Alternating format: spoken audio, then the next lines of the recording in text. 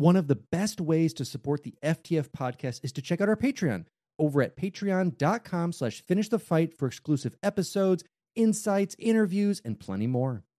Hi, I'm Daniel, founder of Pretty Litter. Cats and cat owners deserve better than any old-fashioned litter. That's why I teamed up with scientists and veterinarians to create Pretty Litter. Its innovative crystal formula has superior odor control and weighs up to 80% less than clay litter. Pretty Litter even monitors health by changing colors to help detect early signs of potential illness. It's the world's smartest kitty litter.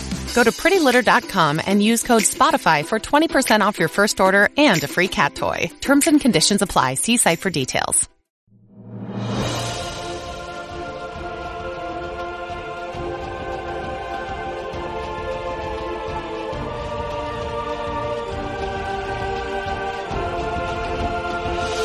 Welcome back to Finish the Fight, a gaming podcast, where we produce and develop the highest quality gaming research in podcast form. I am your host, Alex Kendall. And I'm your host, Derek Baker. And today we are talking about the true zombie game. The true game that didn't start the phenomena, but definitely finished it in a way, and brought another gem from the Valve archives. Zombie culture was so huge in the mid to late 2000s. I mean, we had obviously Left 4 Dead. We had Dead Rising. We had your favorite comic book series turned into a TV show. And of course, I'm talking about The Walking Dead.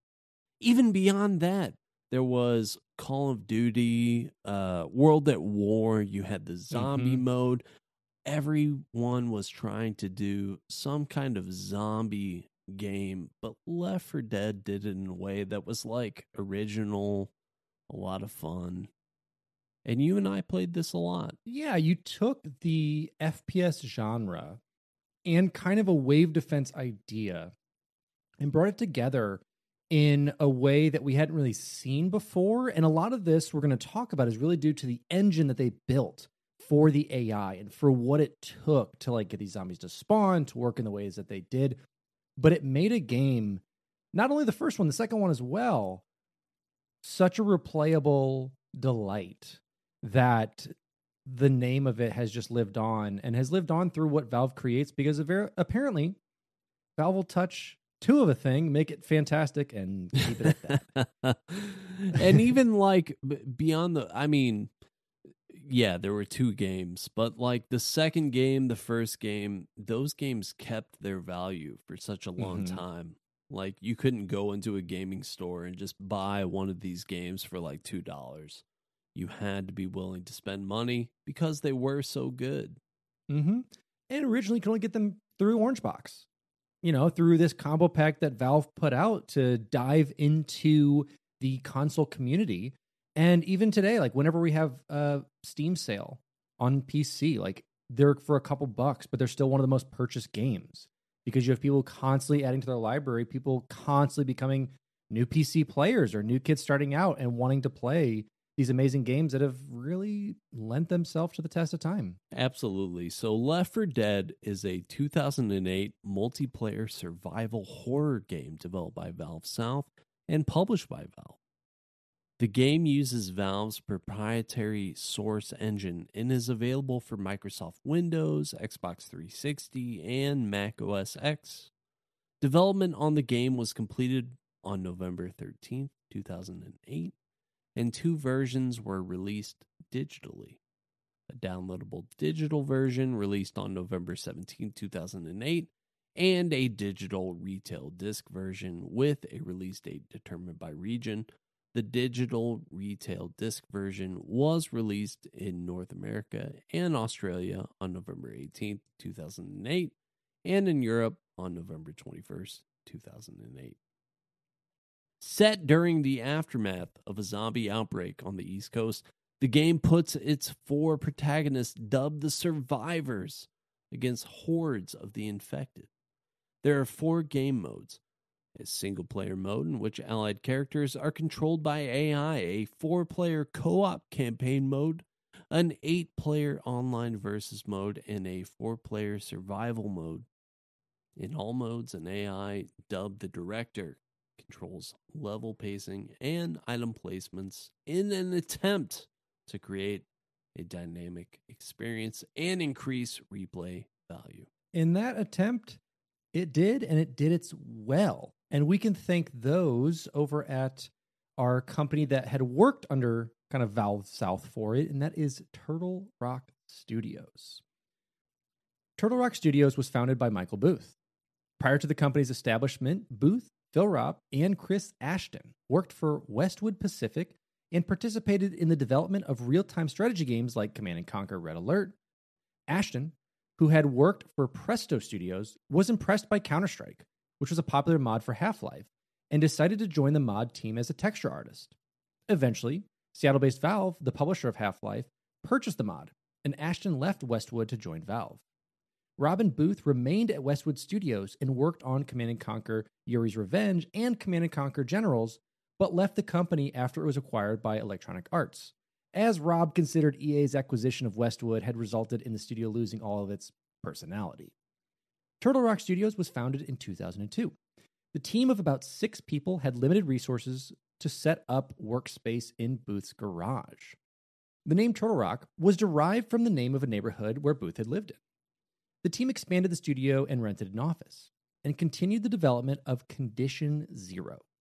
The game was released in 2004, and satisfied with the work done by Turtle Rock, Valve continued to contract them to work on the Xbox version of Counter-Strike, as well as the next installment of the series Counter-Strike Source and Half-Life 2 Deathmatch.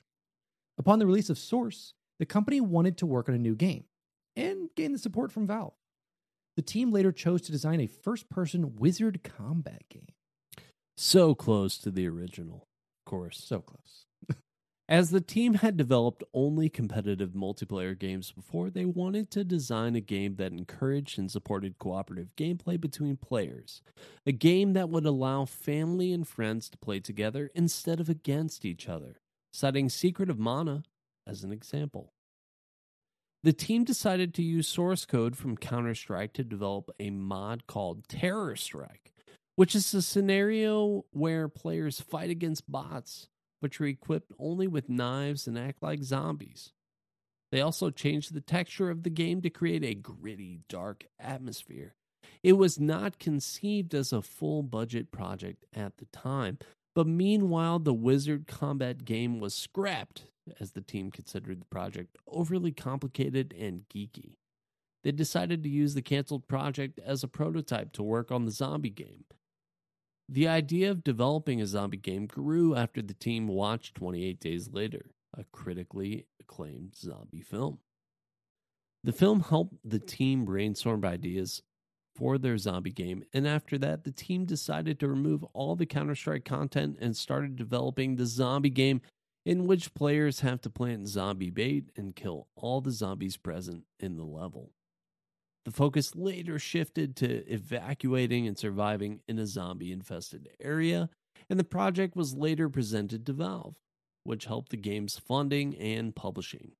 The project's name was Left 4 Dead, and its development began in 2005. The title was announced on November 20th, 2006. It was released in November 2008 for Microsoft Windows and the Xbox 360. On January 10th, 2008, before the release of Left 4 Dead, Valve announced that it had purchased Turtle Rock in an effort to expand the company's console market. Gabe Newell, founder and president of Valve, added that it was an easy decision for the company to make, as they had high expectations for Left 4 Dead and considered themselves having a long-term relationship with Turtle Rock. After being acquired by Valve, Turtle Rock served as Valve's in-house satellite development team and was renamed Valve South. With the establishment of Valve South, 9 to 11 employees moved to work at Valve's headquarters in Seattle. After their departure, Valve felt that the size of the team at Valve South was too small to allow it to operate as a AAA studio, and that coordination between the two studios was difficult, as they were physically apart from each other. Meanwhile, Turtle Rock felt that the team's communication with Valve was lacking, and they were dissatisfied with Valve and the slow progression of projects.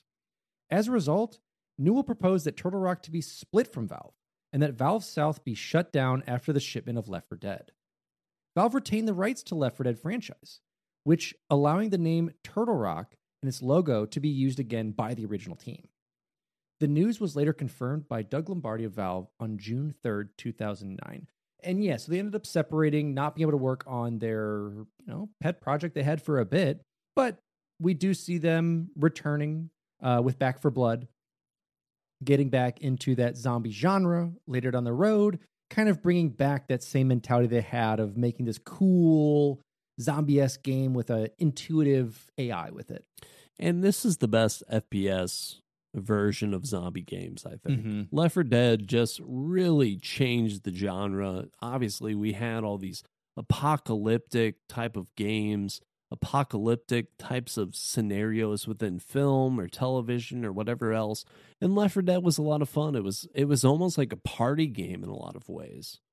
But the fact that they were able to create this and then unfortunately have to move on was leaving a pretty big gap in that industry. I'm glad that Back 4 Blood exists, but I miss Left 4 Dead.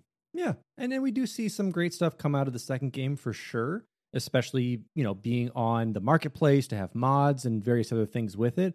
And you're right. Like, again, we're going to break down the AI of it, but it made the replayability. It made you keep coming back. And it was kind of the start of those roguelike games, of the idea of constantly going into something and bits of it always being different. So you always have to kind of change up the way you adventure. Absolutely. So development on Left 4 Dead started in mid-2005.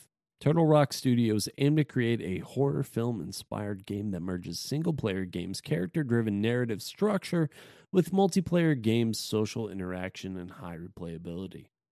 The game was first revealed in the Christmas 2006 publication of PC Gamer UK with a 6-page article describing a playthrough at Turtle Rock Studios headquarters. A teaser was released with the Orange Box, and the game was first playable at the Showdown 2007 LAN in San Jose and at QuakeCon in 2007. Turtle Rock Studios announced Left 4 Dead on November 20th, 2006, and was acquired by Valve on January 10th, 2008, because of the game and long-standing relationship between the companies. The game opened up to pre-purchasing on Valve's Steam system on October 15th, 2008. To give Left 4 Dead significant exposure, Valve financed a $10 million marketing campaign for the game in the United States and Europe, with advertisements appearing on television and print, websites, and outdoor placements in many cities. Valve also hosted photo contests called Dude, Where's My Thumb?, offering copies of Left 4 Dead to people who submitted the best picture involving zombies or the outdoor advertising. And of course, Dude, Where's My Thumb? Great reference to the classic Dude, Where's My Car? And again, it's so smart to start out like a new IP, like here's 10 million. Put stuff out there, get fans involved. Here's free copies of it for like being involved in this cool zombie-esque thing. Like we're in the heat of it. We're in the high times of zombies. Let's get it out there. Left 4 Dead uses the 2008 version of Valve's Source Engine, with improvements such as multi-core processor support and physics-based animation to more realistically portray hair and clothing, and to improve physics interactions with enemies when shot or shoved in different body parts. Animation was also improved to allow characters to lean realistically when moving in curved paths. Rendering and artificial intelligence were scaled up to allow for a greater number of enemies who can navigate the world in better ways, such as climbing, jumping, or breaking obstacles. Those witches. Those spooky witches. Lighting was enhanced with new self-shadowing normal mapping and advanced shadow rendering that is important to convey information about the environment and player actions. Wet surfaces and fog are used to create mood. Many kinds of post-processing cinematic visual effects inspired by horror movies have also been added to the game. There is a dynamic color correction that accentuates details based on importance, contrast and sharpening to focus attention on critical areas, film grain to expose details or implied details in dark areas, and vignetting to invoke tension in a horror film-like feel. And it really worked. I mean, I don't think you pay attention to a lot of this stuff when you play games, and maybe some people do. but the nuances that go in to create the mood. It is a cinematic experience that you're having, whether it's a single player game or a multiplayer game, but lighting goes into it, and just so many other elements have to go into something like this to convey horror or spookiness or scariness or relief. Like when you get to a safe room, like there's so many things that go into it that can shift your mood as you play. Absolutely. And, vignetting was something used on my first professional photo that was ever taken, and I was spooked. I was scared. And fortunately, Alex was there to help me fix that situation. But, some people don't have that help. And vignetting is very dangerous and scary. Vignetting is the witch of the cinematic world. Gotta watch out for it. Basically the J.C. Penney of retail. Spooky times, my friends. Spooky times. So Left 4 Dead underwent many phases of development. Influenced by playtesting, Turtle Rock Studios removed many of the features that were actually originally in the game. In early development, there was another special infected, the Screamer, which had no attacks, but upon spotting a survivor, would run to a safe place and then emit a loud scream that attracted a horde of infected. This infected was removed, but its ability to attract the horde was incorporated into the Boomer's vomit. A persistent merit-demerit system was envisioned to provide positive feedback for good behavior, such as aiding a fallen teammate, and negative feedback for poor behavior, such as shooting a teammate. This would provide a score to a rank for a player's effectiveness as a teammate. But this system was removed late in development, kind of in favor of a more immediate, non-persistent feedback display in games. So, like, you can boot someone if they team kill so many times, versus like them having a longevity of like they have a score of 300 out of 1,000 because they've been a team killer forever, and it's just kind of a game by game basis. Well, and this kind of, I think, works its way into Back 4 Blood. Yes, it does. We actually do see a couple of these things make their way into Back 4 Blood, like the Screamer and a couple other infected that we'll talk about, which were scrapped, have been reinterpreted for their new IP. Another significant element removed was a long introduction between campaigns. Because the game is designed for replayability, it was difficult to hold the player's attention for repeated viewings of cutscenes, so they were dropped in favor of a sparse narrative. In early development, the game began with a big city level with many routes for the survivors. But playtesters were confused when they began to play, and later they always chose the same route. Ultimately, Turtle Rock Studios cut the city maps into the first No Mercy and Dead Air campaigns. I know that I have the attention span of a fly, so good call, Turtle Rock. Mm-hmm. Certain Affinity assisted Turtle Rock Studios with the Xbox 360 version of the game. The 360 version of Left 4 Dead has the same game modes as the PC version, but has additional features such as support for split screen, allowing for 2 players to play offline and online from the same console, and system link play. The split screen mode can also be achieved on the PC version, but it requires console commands and may require the modification of controller configuration files, and it is not officially supported. Both versions of the game have a new matchmaking system to simplify the process of finding other players. This new server management system was met with a negative reaction from PC server operators who, with this system, had very little control over their servers. This led to Valve releasing a series of patches that allowed server operators to remove their server from the matchmaking pool of servers or make private servers. Valve runs dedicated servers for both versions of the game. Left 4 Dead went gold on November 13th, 2008, and was released on November 18th, 2008 in North America, and on November 21st, 2008 in Europe to coincide with the 10th anniversary of the release of Half-Life. Yeah, so it's interesting to see like what they did leading up to it for the development, and listening to their playtesters. Like, I think if you just had one big map, it becomes a weird open world mess that didn't have to be. And I like with a lot of the levels in Left 4 Dead, they're linear, but sometimes they have like paths you can choose to take. And you kind of get to pick your way with that, even though you're still making your way from point A to B with a couple little things you can do in between, which does, help people out who do explore, because you may find better or rarer items that may be in certain areas when they load in because of the AI director or not. So the element of exploration is still in the game. It's like going bowling with the bumpers up. You're never going to stray too far, and you kind of always hit the target. For the most part, you'll do okay.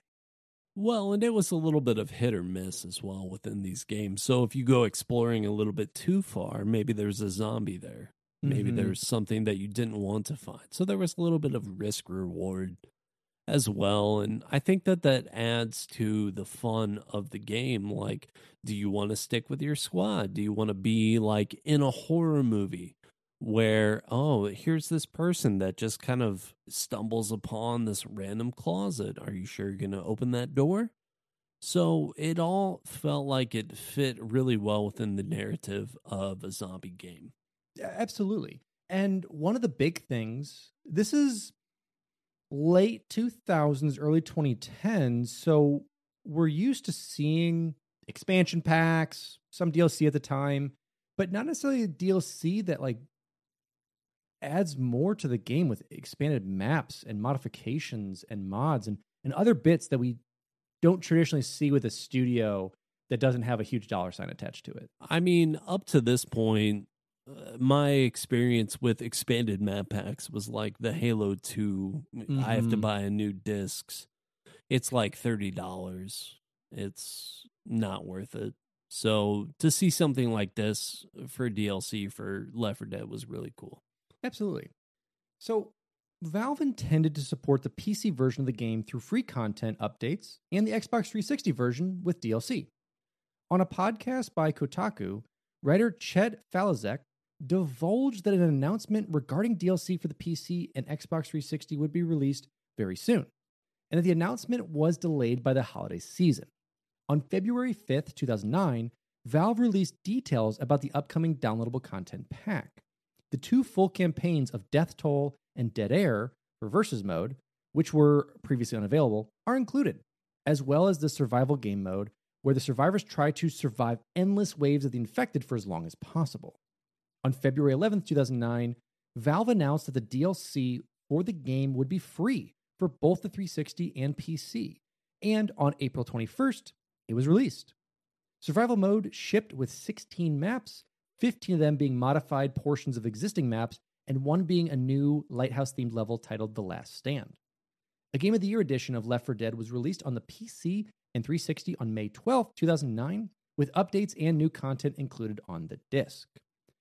On May 15th, 2009, an open beta test for the Source Development Kit, or SDK, updated to support Left 4 Dead, was started under the name of the Left 4 Dead Authoring Tools. This included a new set of plugins that allowed for users to import data from SketchUp, a free 3D modeling program, directly into the Hammer level editor for use in maps. The beta was concluded on June 25th, 2009, with the full release of Left 4 Dead authoring tools and corresponding server and matchmaking updates to support custom maps. The update included a command line tool for packaging custom Left 4 Dead campaigns to ease distribution. So, again, a really cool thing to put out. And I think people continually ask for stuff like this. Can we have your source tools? If we have that, we can make amazing mods and bring the longevity and life to your games. And when Valve's like, oh yeah, here's the SDK, like, go ahead at it. Like, here's a command line to like repackage it and actually ship it so people can download and play these things. That's insane. You don't see that from a lot of AAA studios really ever, unless the game is so old they don't care about it. And this era of gaming is where we start to see that divide, where it's you have certain creators that want to protect the IP so close. They're like, no one else can ever touch this because the fear of having a game out there that's better than what they created is going to cost them financially. And Valve goes in the other direction, where they're just straight up like, we're never going to work on this game again. So sure, do whatever you want. Exactly. And hopefully some other people will buy it.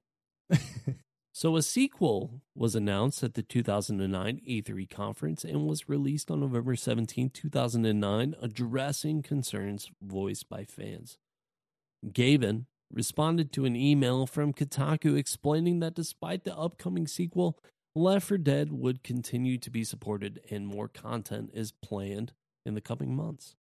And on August 4th, 2009, Valve announced the second DLC pack. It contains a new campaign called Crash Course, set shortly after the events of the No Mercy campaign, where the survivors try to get to a truck depot after the helicopter they were in crashed. It is available for co-op, versus, and survival modes with various tweaks to game mechanics and containing new locations and character dialogue. The DLC was announced to be released on September 29th, 2009, on which date it was released for free on PC, but was accidentally released on Xbox Live at a higher price. The price was amended soon after, and all players who bought the DLC at the higher price were refunded. On November 9th, 2009, a matchmaking update to allow for matchmaking between teams of 4 players in Versus mode was released. An add-on campaign for Left 4 Dead 2 called The Passing featured the Left 4 Dead survivors meeting the new cast as part of a full campaign.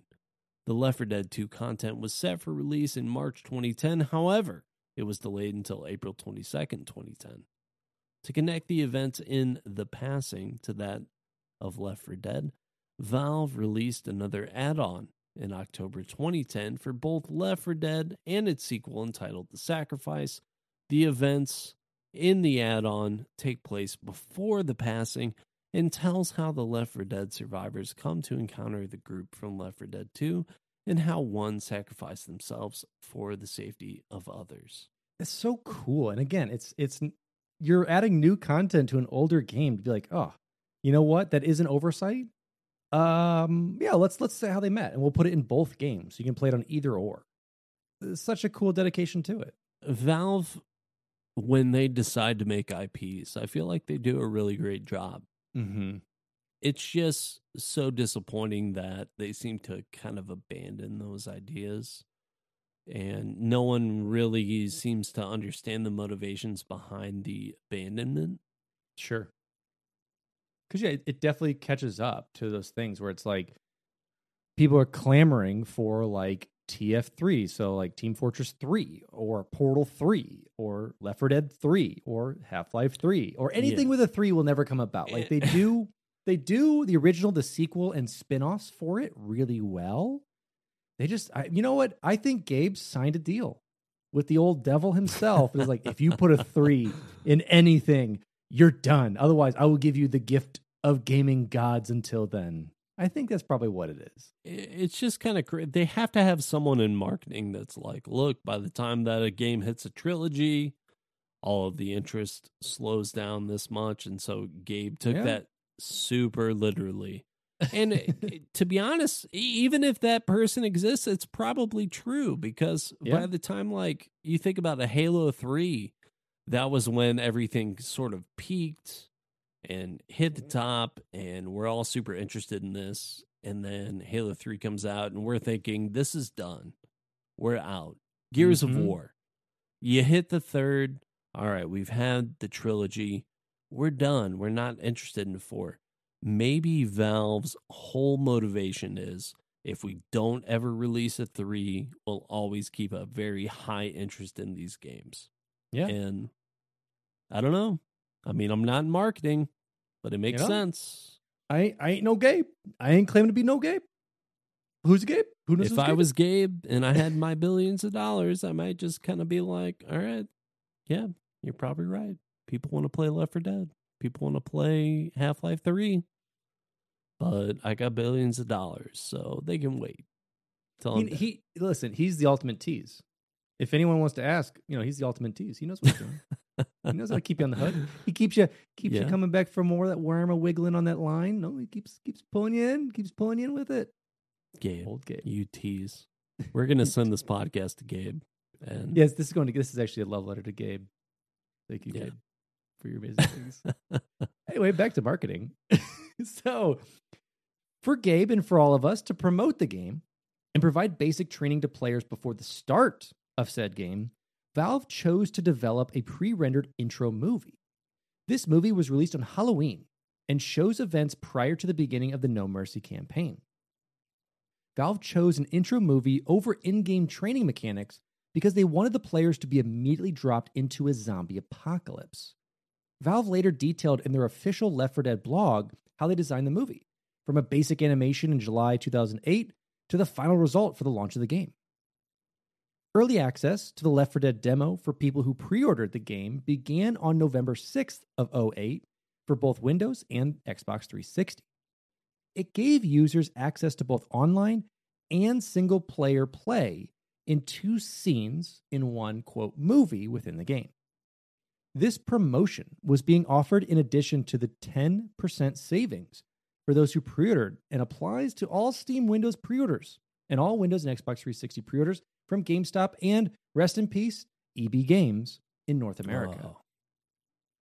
Rip in peace, EB. I think I technically worked for EB Games, not You did. GameStop. You did. But- That was an EB until GameStop got it. Yeah. Sadly, no more. But on November 11th, the Left 4 Dead demo was made available to all Windows and 360 gamers worldwide. The Left 4 Dead demo was removed from the 360 marketplace and Valve's own Steam after the game's release on November 18th, 2008. However, it is still available for those that played it. So if it is in your library, you can still download and play that demo today. Oh, that might be in my library. I'm Check going it to have to out. whip out the old white, cream white at this point, Mhm. Xbox 360. Probably not intentionally cream white. But But hey, here we are. let's see if maybe that demo's there. I don't Mhm. know. EB Games. Funny story about that. In my EB Games interview, I worked there for just the winter months, just to help them around the time that the Wii came out. And in my interview, the guy said something like, "We want to hire you because you come in here and you're not like, oh, I want to work in your gaming store." That was literally what he told me in the interview. That just because I hadn't like nerded out in the video game store, they hired me. Hey, So you did it. that shows you You're why the- EB Games doesn't exist anymore. The demo had many server problems when it launched, primarily Valve's strategy for server management, which made it impossible to set up a dedicated private server with administrator controls. However, a stream of patches led to the availability of a server browser and basic private server functionality, as well as Valve's acknowledgement of player concerns. It appears that a patch released just before the game itself that resolved many of the connection issues that the demo players were having. On May 1st, 2009, the game was released freely via Steam as a one-day trial called Freaky Free Friday. And the trial was then extended to end on Saturday. You had to get the Jamie Lee Curtis approval Of course. before you were able to download this game. On October 5th, 2010, the price of the game via Steam was dropped to a US $680 or a 4-pack for $20.40 as a promotion coinciding with the release of The Sacrifice DLC. Yeah, so you can still get the game today for a couple bucks. Get to play it if you haven't already. Or like, again, if you switch to PC or start a new account, want to get some library stuff going, servers are still there, still fun to play. Well, and that was pretty huge too at the time because Mhm. like the PC stuff is there and available, but if you were to like walk into a GameStop or a rest in peace EB Games or whatever, like that game held its value for a really long time on console. And I still think even now it's probably pretty expensive. I haven't checked in a long time. Now Back for Blood is out there. It's got that single player campaign finally released, so there are other options that play very similarly, but Left 4 Dead was a game that I think people missed for a really long time. It was. And like now you're getting the resurgence of another mini zombie apocalypse coming out again. You're getting some games, some comics, some more shows that are kind of trending in that way. Nothing that's going to be the old 2000 drip, of that zombie mid drip, to as they late say. 2000s zombies was Mm-hmm. that hit something different. You Yeah. were a big zombie guy back then. I was. I still got all collected- those Walking Dead comics? I do. I have a Sell number those 2. off?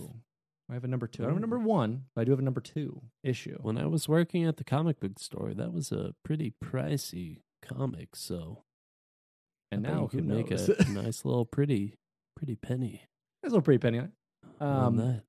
If only. But let's jump into the gameplay. A couple things I want to break down for you all. We're going to break down a bit of the campaigns, just talk about them a bit, break down the AI director, and then we'll talk about kind of the story overall.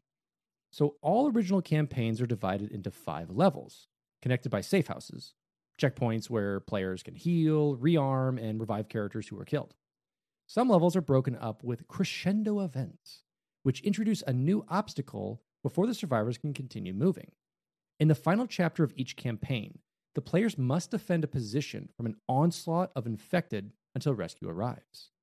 The 4 campaigns are No Mercy, a city culminating in a hospital skyscraper, Death Toll, a small town and countryside, Dead Air, a bombed city and an airport, and Blood Harvest, a woodland and farm setting.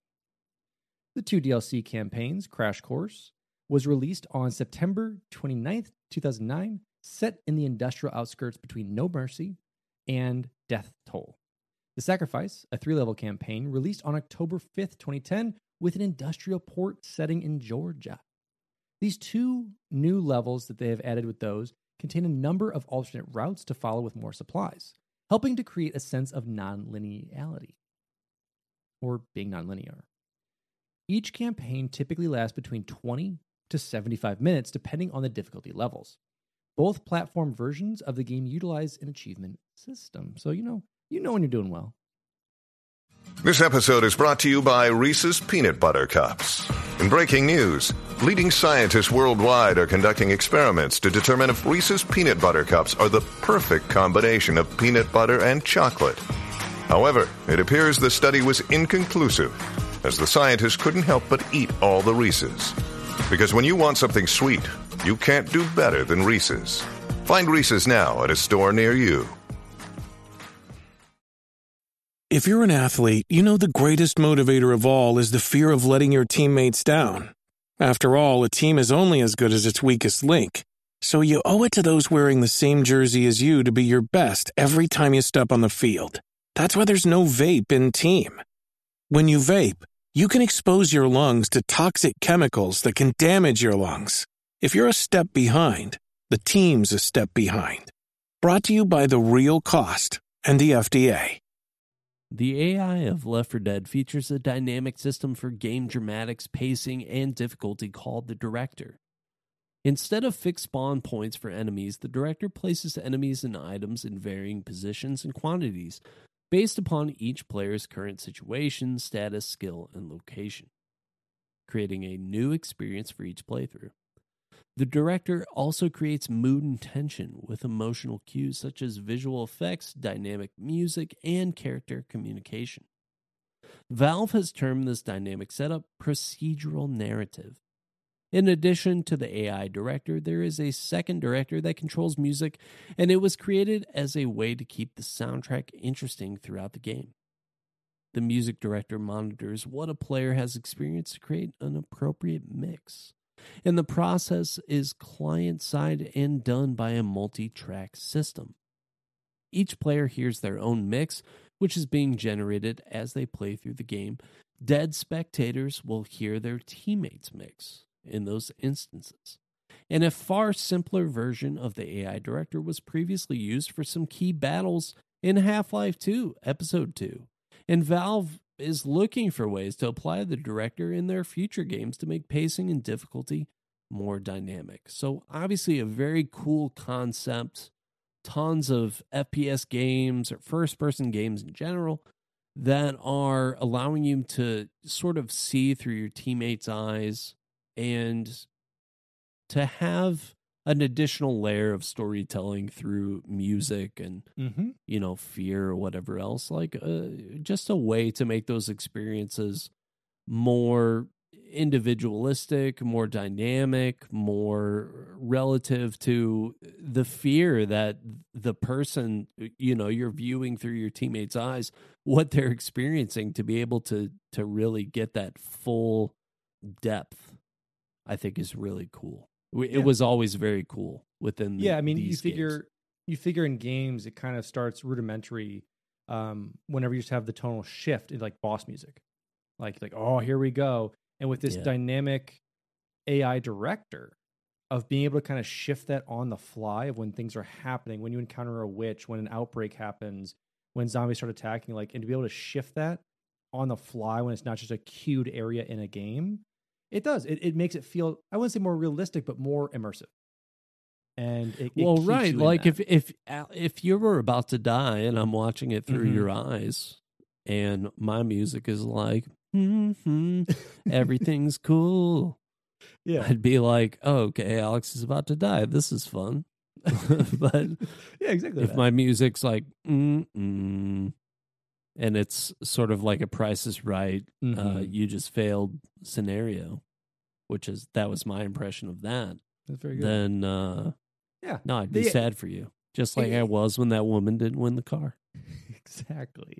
Yeah, and it works in such a way to keep you enthralled, and not only that, to make you adapt your strategy. I mean, when you do hear that witch, and you hear that like wailing kind of going along with her crying when you get closer and closer, and then eventually like crescendoing if you startle her into like just this orchestra going crazy, then it does create that spookiness. Like, people are afraid of the witch. It's not just like you zoom through it. It's like, okay, we got to be quiet. Go with it. There were many, many times where you and I would play this game together, and even though we're sitting on the couch right by each other, like as soon as I hear the witch, I'm like, oh no, something bad is happening. So. Absolutely. So let's talk about that something bad. Let's jump into the story of the game. So an outbreak of a highly contagious pathogen nicknamed the green flu, which causes extreme aggression, mutation to body cells, loss of higher brain function, and essential zombification of those who catch it, begins in Pennsylvania.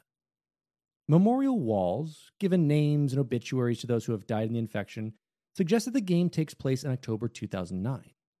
2 weeks after the first infection, 4 immune survivors, Green Beret and Vietnam vet William Bill Overbeck, voiced by Jim French, college student Zoe, voiced by Jen Taylor, district account manager Lewis, voiced by Earl Alexander, and outlaw biker Francis, voiced by Vince Valenzuela, make their way out of the city of Fairfield, only to discover that the infection is creating dangerous mutations in some of its hosts.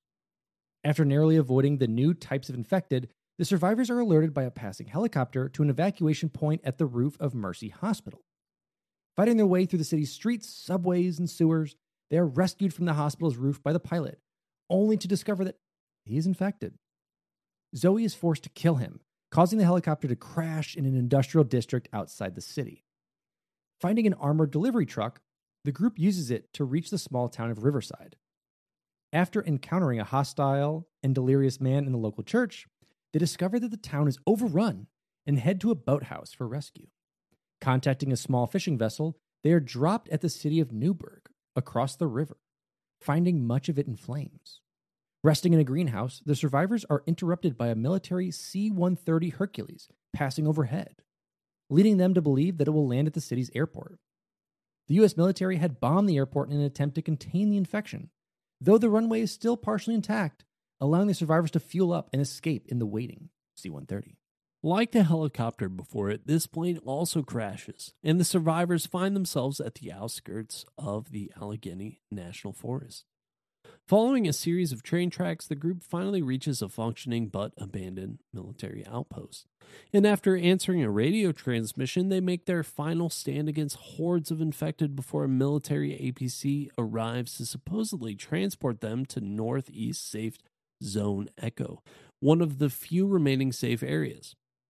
Instead, they are detained in a military installation where they learn that they are not immune and are actually asymptomatic carriers who have infected most of their rescuers.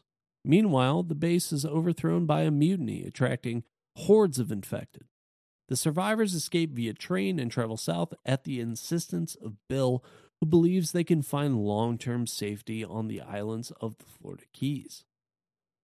At the portside town of Rayford in Georgia, they find a sailboat, but must first raise a lift bridge powered by an aging generator to reach open waters. As the bridge rises, the generator gives out. Bill sacrifices himself to restart it so that the others may reach safety. While waiting for the horde to disperse, the 3 remaining members encounter the survivors from Left 4 Dead 2. And they agree to help the Left 4 Dead 2 survivors relower the bridge so that they can cross in their car. Lewis, Zoe, and Francis then board their boat and set sail for the Florida Keys. It's such a cool story that I don't think anyone's ever really paid attention to, because it is in so many context clues and just various things that you hear, like overhear from the characters themselves. And it is a really good story. I mean, it's very interesting. And like the turn of like, oh, you're not immune. You've basically been killing everyone who's tried to help you. Yeah. No, it definitely is a little bit of a twist, and I think that's what makes it fun. And it's a little bit of a run and gun type of, campaign. And so like little details like that, sure, they can go missed. Yeah, it's so good with that. So let's talk about the game modes overall. We've touched on them, but let's break them down a bit more. Left 4 Dead contains 4 game modes: campaign, versus, survival, and single player. The cooperative campaign consists of up to 4 human-controlled survivors who attempt to make their way between safe rooms and eventually to rescue. In this mode, the special infected are controlled by the AI. In a versus campaign, there are 2 teams of 4 players each. They play each chapter as both survivor and infected, swapping sides after each round. The infected team are given vertical pathways, such as pipes and vines, which can be climbed and used for ambushes. Dead survivors do not respawn. If at least one player reaches the safe house, the survivor team earns 100 points, as well as bonuses based on their health and the health items still in their inventory. These points are multiplied by the chapter's difficulty level and the number of survivors who lived. If all survivors are killed, the survivor team only earns points from their progress through the chapter and the difficulty multiplier. The victor is decided by which team scores the highest during the campaign. And finally, survival mode consists of a timed challenge where players try to survive as long as possible against a never-ending flood of the infected, added in April 2009 in the Survival Pack DLC. Single-player mode is similar to campaign mode, but played offline with 3 AI-controlled bots as the other survivors. On Xbox 360, other players can join the same console to turn single-player into an offline co-op game. Left 4 Dead can also be played through a system link or LAN connection. Players have also discovered a way that we have talked about to do split-screen co-op on the PC and to make it work out for them. So again, there's many ways to be able to play this, whether by yourself, which is a lot of what I would do if Derek and I weren't really playing with it. The AI was good enough that you're like, oh, they're figuring their way out. They're shooting stuff. But and if the listeners are wondering at all who was killing the most zombies, it was Alex 100% of the time. Listen, I was kind of like off in the corner, like, ooh, I should preserve this ammo. Unless, a screaming individual came at me, and then, okay. And then maybe I'd save Alex. Yeah. But sometimes I'd let him die just to get my score up. Just to see what death is like. To experience death firsthand. Yeah, Alex had taken the last ketchup packet at lunch, so I, like, you know what? We're just gonna let him. We're gonna let him die. Oh, you died? Oh, I'm sorry. Let's talk a little bit about the music and sound. The Left 4 Dead original soundtrack was composed by Mike Muraski, a formerly contracted composer turned full-time employee at Valve following his work on their 2007 games Portal and Team Fortress 2, so you might have heard some similarities. Muraski had previous experience composing experimental music in Japan, touring the world with his hardcore punk rock band, and working as an audio hardware programmer within various companies in Silicon Valley, allowing Muraski to have a wide variety of musical and audio backgrounds to choose from. Because of Left 4 Dead's high emphasis on constant tension and unease, Muraski wanted the music to reflect just that. Dysfunctional and creepy melodies can be heard floating over ambient backgrounds, ranging from strings and brass to dark electronic synthesizers. Dissonant screeching by strings and irregular percussion hits keep the player on their toes as the action slowly grows more intense. Once the player is enveloped by hordes of infected, the music picks up into a more cinematic or hard rock style. And when the player isn't hearing heavy rhythmic percussion, low brass, or recorded screaming, sometimes a heavy rock track will be played. Many of these melodies can be reheard throughout the game in different ways, as Muraski relied heavily upon the use of leitmotifs in order to give the game's soundtrack the final cinematic flair that it was missing.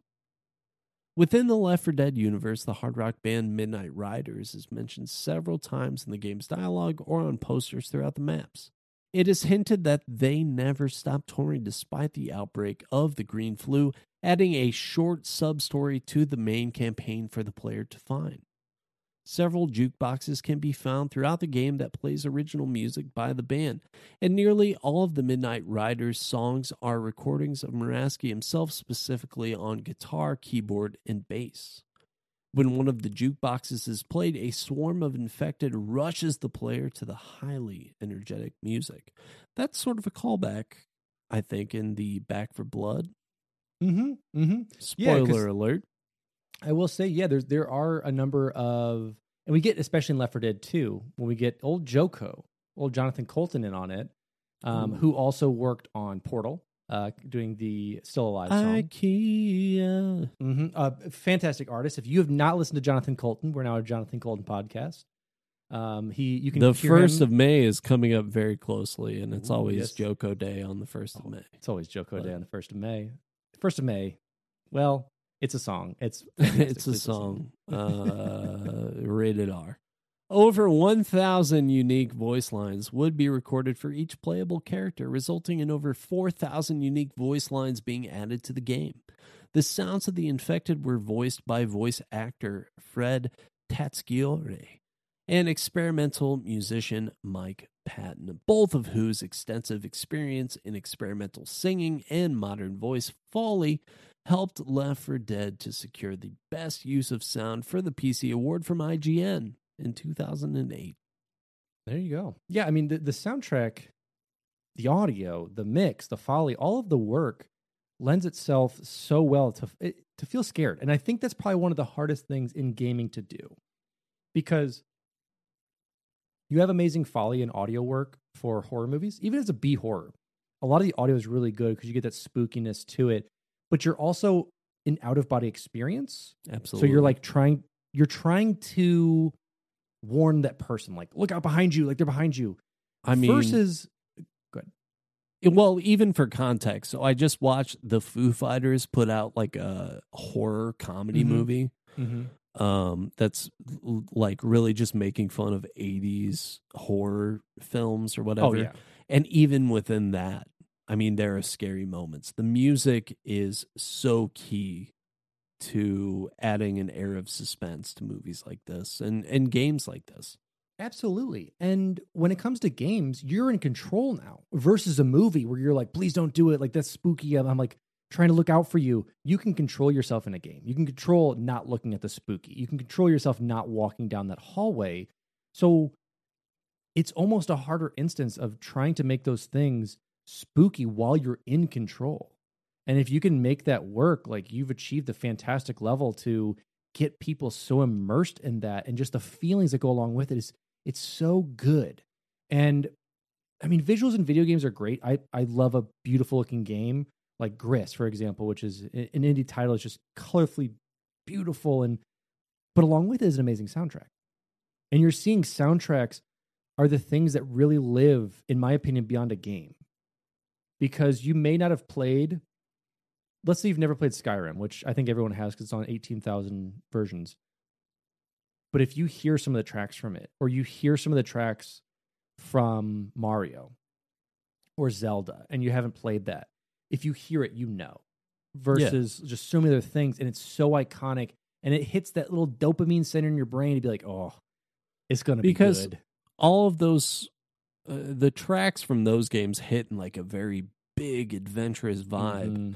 And we've talked a lot on this podcast about like the airiness of springtime melodies and flutes and woodwinds and all kinds of things that just sort of like emulate the opening of like a nice natural feel.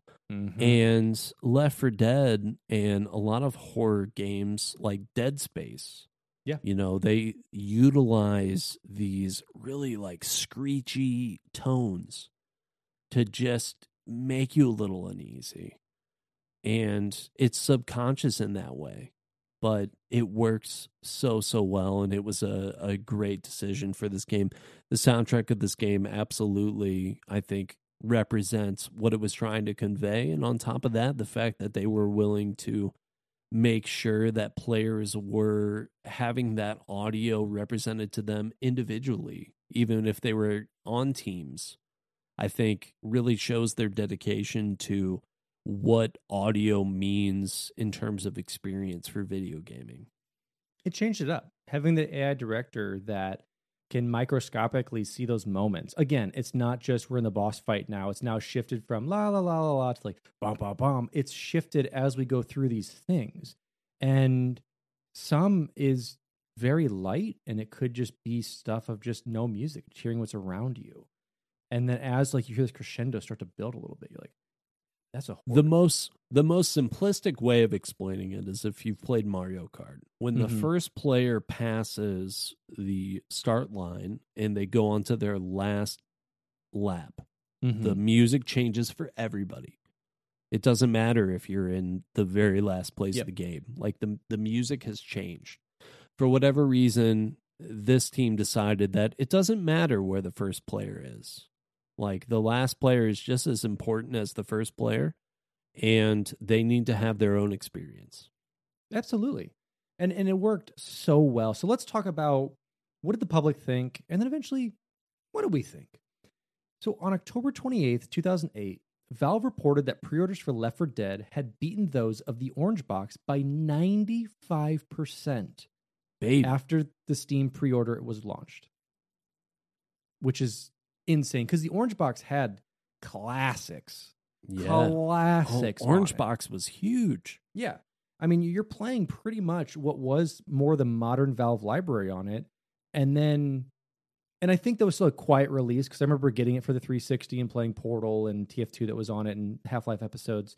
And to like have this come out and be pre-ordered like that is insane. And on November 21st, 2008, the day of the game's release in Europe, Valve issued a press release stating that Left 4 Dead had exceeded the pre-order numbers of the Orange Box by over 160%. And on August, that's a big percent right there. And on August 11th, 2011, in a phone interview with Giant Bomb, Chet Falzak said that the series had sold over 11 million units in total. I mean, for a game like this, it's insane. And rightly so. Left 4 Dead received highly positive reviews from critics. At Metacritic, the game received an aggregated score of 89 out of 100 for both 360 and PC. IGN stated, "It's almost pitch perfect in how it captures the tension and the action of a Hollywood zombie movie," and went on to describe it as quite possibly the perfect co-op shooter. I would agree. Giant Bomb commented that the Source engine was beginning to show its age, but praised the game's use of lighting and filmic effects that give the game world a desolate, washed-out feeling, as well as the realistic and emotive faces and the engrossing art direction. Eurogamer concluded that Left 4 Dead is another deeply professional, personality-filled, and progressive take on the shooter from Valve. Both IGN and GameSpot praised the game's replayability, but GameSpot criticized the limited map selection that could sometimes feel a bit repetitious.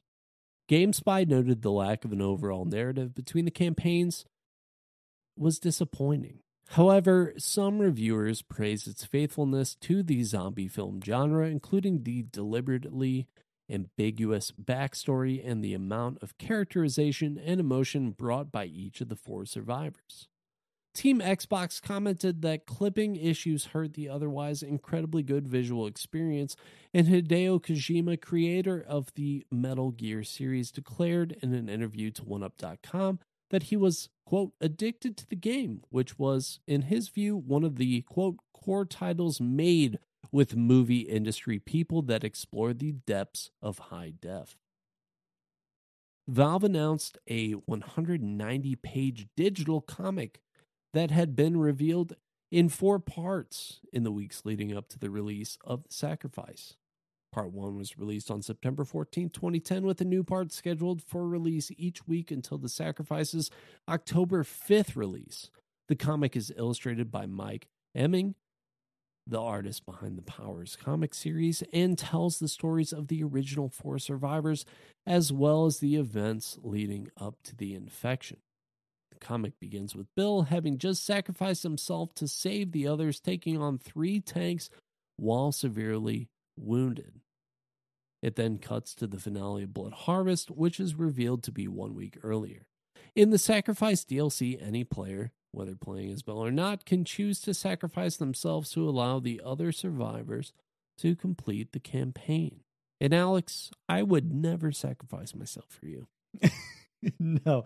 The only way you would do it is if it was a first playthrough and be like, yeah, just go hit that thing real quick. We'll get prepped. We're gonna fight down here. You hit that thing just real quick. As soon as you knew what was gonna happen, it's like, no way, man. I'm not touching that thing.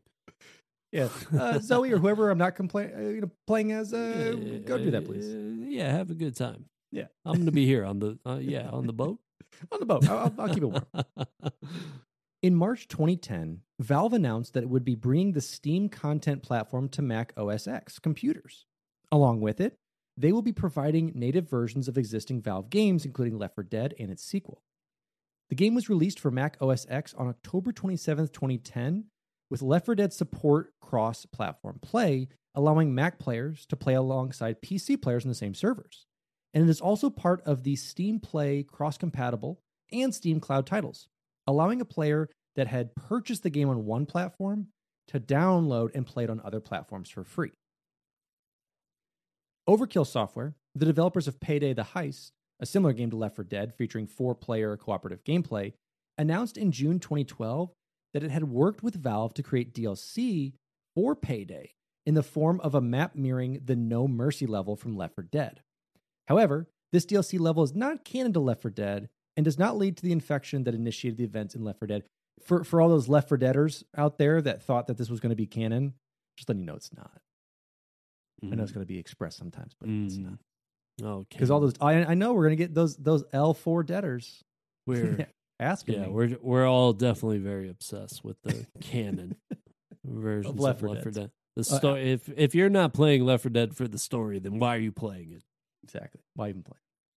On August 20th, 2015, an update for the game Zombie Army Trilogy was released, which imported the 8 survivors from both Left 4 Dead games into Z80. Downloadable content for Zombie Army 4 Dead War in 2021 included the 4 Left 4 Dead survivors as playable characters as part of its co-op mode. And the character of Bill was introduced into the game Dead by Daylight in the game's DLC in 2017 and was given an expanded lore scenario around his time in the Vietnam War, in addition to content that was released in 2021.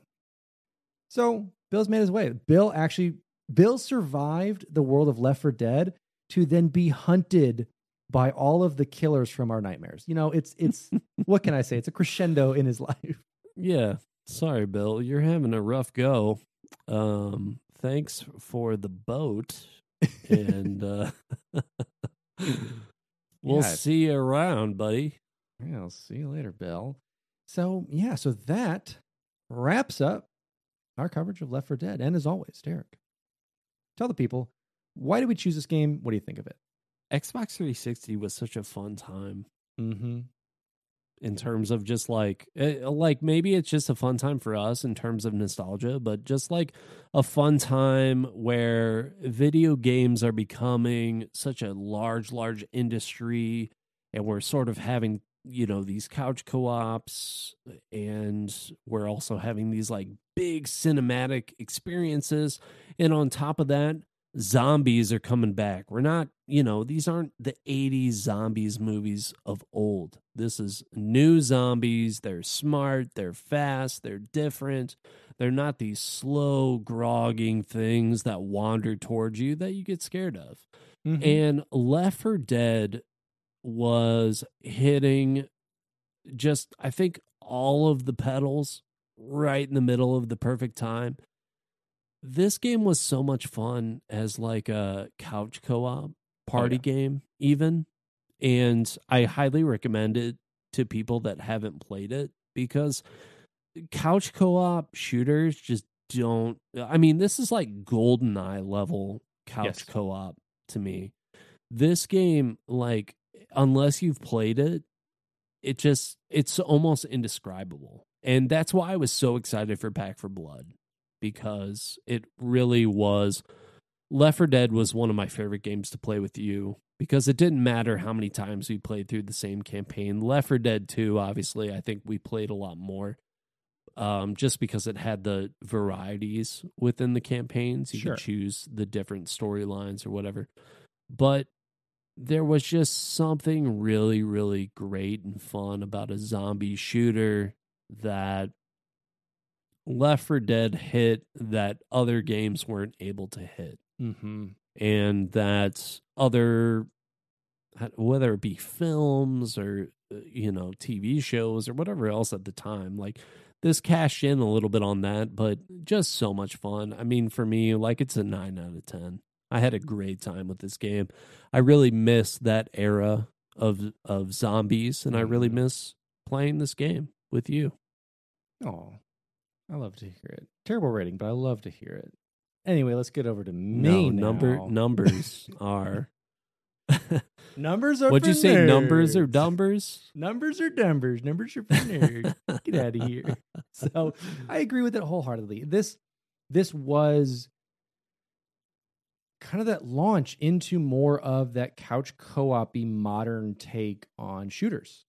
I mean, you had elements come into it with, Call of Duty Zombies and, like you said, World at War, and eventually in some of the Black Ops and Modern Warfare stuff we talked about with those.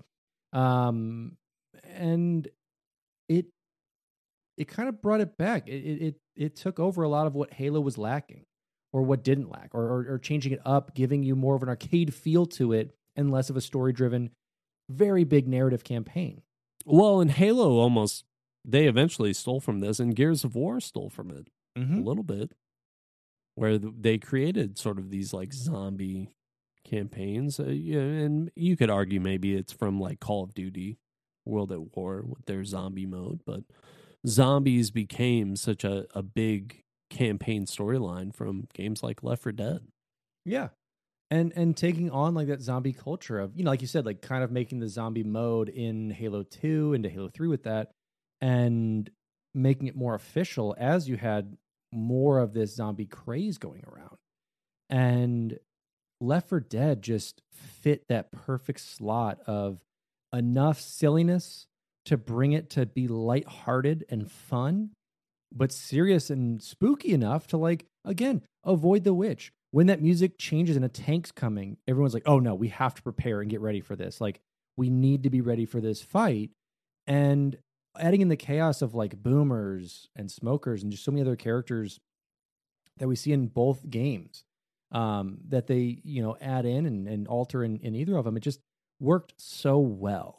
And it was one of the first games in my recollection of my playhood, my playing of games, that really had such a good horde mentality, where like you knock a couple zombies down, they keep coming. And the AIs, spawning behind buildings and spawning behind stuff, but like they keep coming, especially when a horde happens. It feels like a horde. It was the first time anything like that felt overwhelming.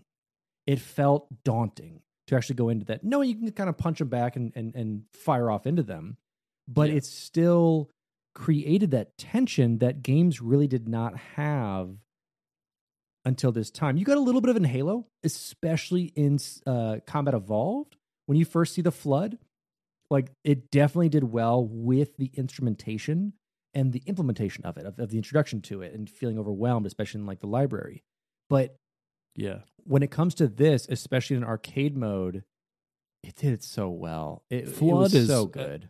Flood is definitely a great example of a comparison. Mhm. And this game felt even more overwhelming than that. It Because did. like with Flood, that you've got basically the tank like bomber guy Mhm. that shows up. You've got the tanks as well. There's definitely a lot of similarities that I think we could draw from the Halo games and Sure. the Flood to this zombie type of game. But there was something very specific, especially about the witch, where you could totally avoid a witch in a campaign, Mhm. but as soon as someone in your party like activated the witch, you knew because Yes. of the music, because of the vibe of the game, and just- you had to and go and save them. And so like you and I are playing this game, and then from the next room over or whatever, like in a house, Yeah. you're like, hey, Derek, come get me. I'm getting destroyed by this witch. Okay. Yeah, I'm gonna come. I'll try and find you. And then, oh no, I'm getting, there's a tank that destroys you from the side. And Mhm. it's different in that sense. Whereas within Halo, you're just dying. Where Yeah. in these games, they made you feel helpless as well. Yes. Yeah. I mean, huge shift and like set the stage and set the center point for what Turtle Rock could do with it. And it was so good. And it's just so funny to like see people come together from just being like modders in the community, like modding different games and then being like, all right, come on full time and work for this. Like that's how you get these great titles out there. It's like basically everything was Half-Life. Very much Yeah. like everything is Dead Rising. But Well- everything was Half-Life and then modded from that and then taken ideas from it and it worked. Dead Rising kind of sucked, but we could save that for another episode. You get that out of your mouth. Dead Rising is the spawn of every game ever created. Dead Rising is true. Dead Rising is like life. one of my least favorite games of all time, but we can Oh, save I that love for it so another much. But we episode. can chat about it another time. But let's go ahead. If I'm giving Give this a your score, rating. if I have to give a score, I would give it probably a tank that charges off half the team in the hospital window. Divide that by the number of times teammates had quit on me. Add in the spookiness of the witch's wee wah woo wah music. That was a direct interpretation of it, by the way. And then My name's probably, Witch. wah woo wee wah. Oh, look at me! Witch of the Look at castle. Witch of me. the I'm on a castle. I got long ledge. I'm on a fingers. ledge. Yes, versus that, and then Francis just honestly being Francis out of Oh, Francis. Francis. Okay. That was good. I liked you. it. Thank you. Research for this episode was done by Alex Kendall, Derek Baker, and Evan Barr, and our intro and outro music was composed and recorded by our friend Evan Barr, and our beautiful new artwork for the podcast was given to us by Aaron Shattuck. Beautiful people, as always. I want to thank those beautiful people that support us on Patreon. If you want to directly support us, it's one of the best ways to do it, as well as merch purchases. But we have some really cool stuff going on there. Minecraft server, various other servers we're looking at. And we've got a D&D campaign that is so much fun that we're working towards. Plus bonus episodes and other, all the fun stuff. But let's thank those people today with Sky the Bear, Grant Dillon, Mr. Choff, Nick Hyman, Mick Chief, Climbing Spork, and Mr. 1898, as well as the various others at various levels. Thank you all so much for the support. Follow us on Instagram or Twitter, or join our Discord. We're always having a lot of fun in the Discord. Alex and I are there all the time, hanging out, having a good time, and we'd love to see you. Absolutely. And if you want to check us out on Twitch, you can check me out at twitch.tv/Sourman70. That is twitch.tv/SOURMAN70, as well as Derek over at twitch.tv/TheBakerman247, twitch.tv/TheBakerman247. We are on Apple Podcasts, Spotify, or most likely your favorite podcast listening platform. Please leave us a review. We'd love to hear from you guys. It helps us out a lot. And as well, we've got Q&As going all the time on the Spotify app. Drop us a reply. We love seeing those replies. We love the interaction. If you're not heading up in the Discord, we can at least see you there, and we just love to hear from you. Absolutely. And that was our coverage of Left 4 Dead. What's your opinion on zombie games? Should they make a comeback? Should we get some more couch co-op happening up in her, as they say? And with that, I'm your host, Alex Kendall. And I'm your host, Nelly. And this has been Finish the Fight, a gaming podcast.